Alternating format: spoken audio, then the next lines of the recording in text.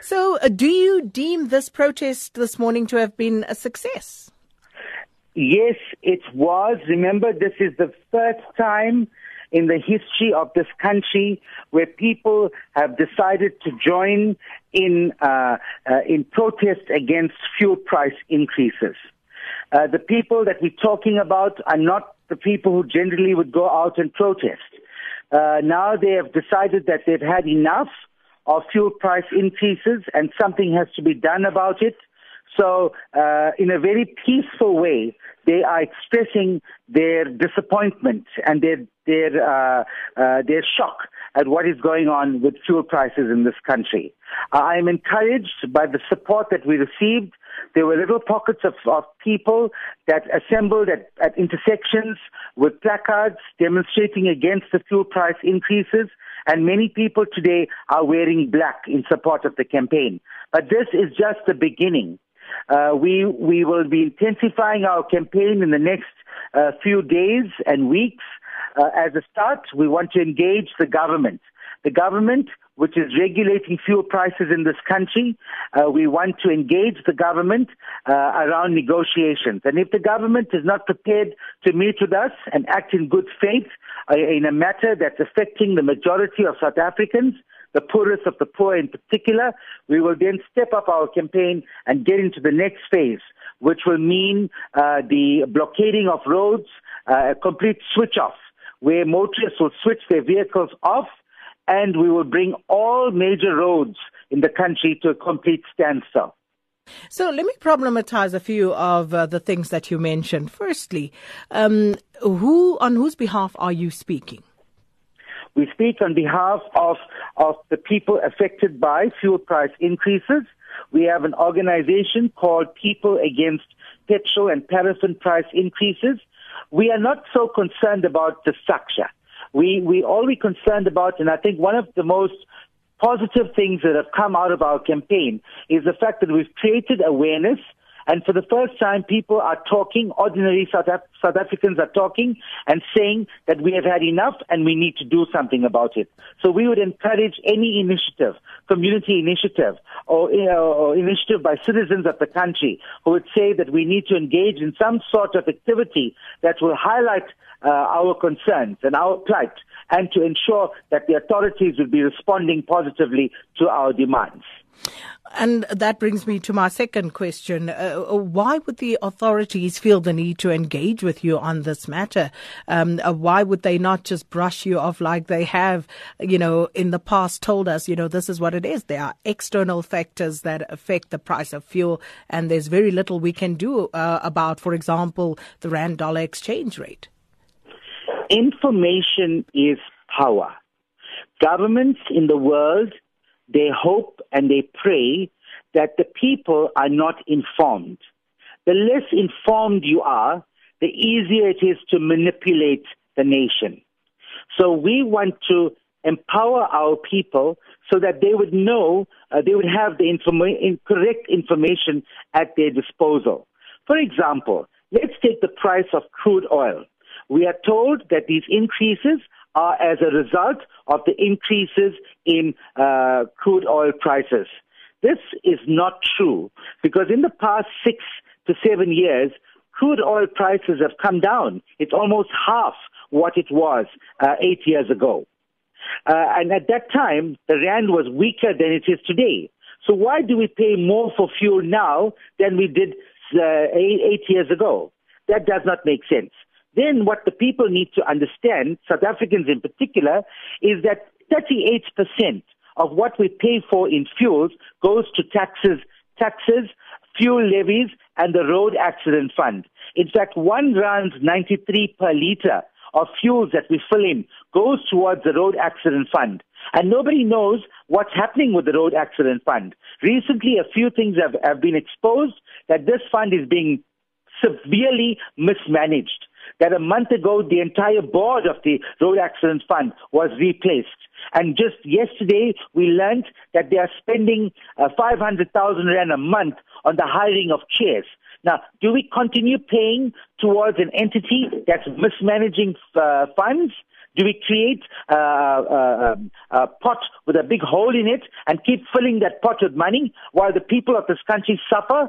Do we realize that as fuel prices go up, it affects the local economy, that people's food prices go up, that transport costs go up, everything goes up when fuel prices go up?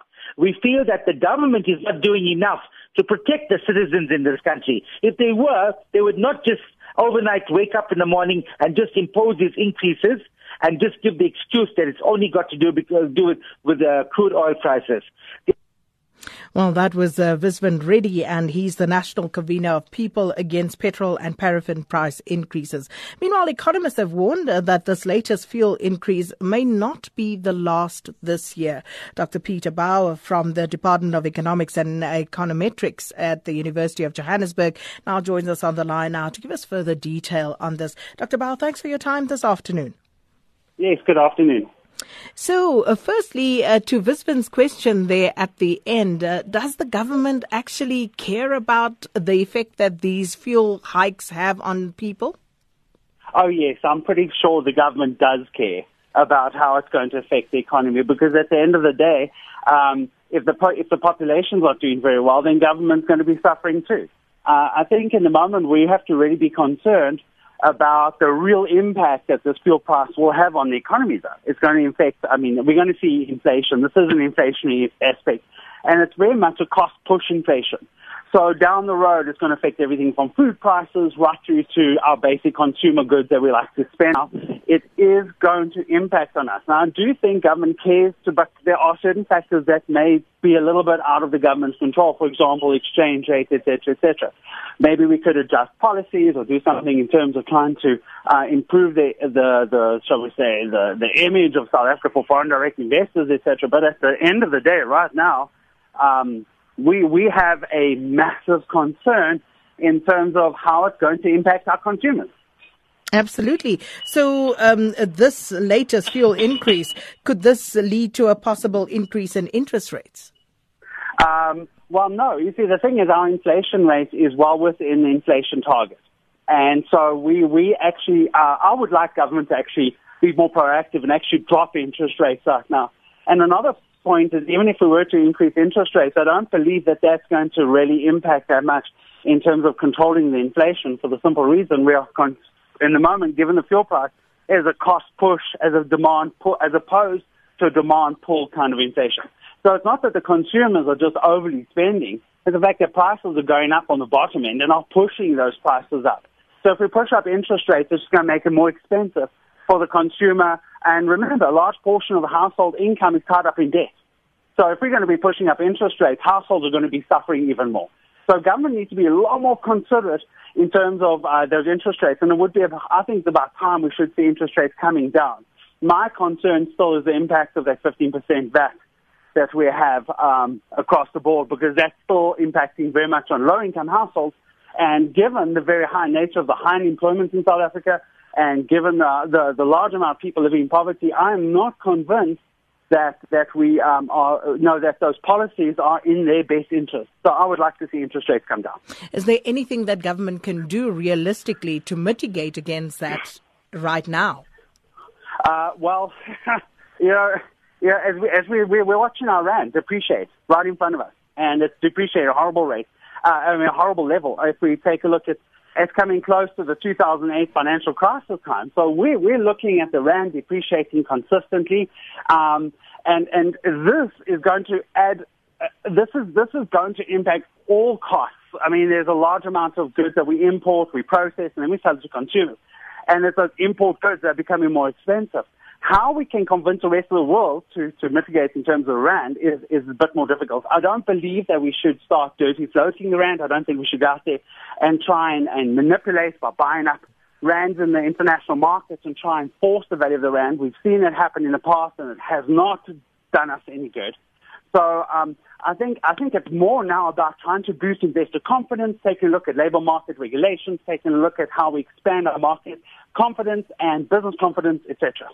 And while government try to sort that out, Dr. Bauer, how do consumers in the meantime cushion themselves against these challenging economic factors? Cool. Consumers, the consumer is in a very tight spot, given the very limited income and the value of the rand coming down.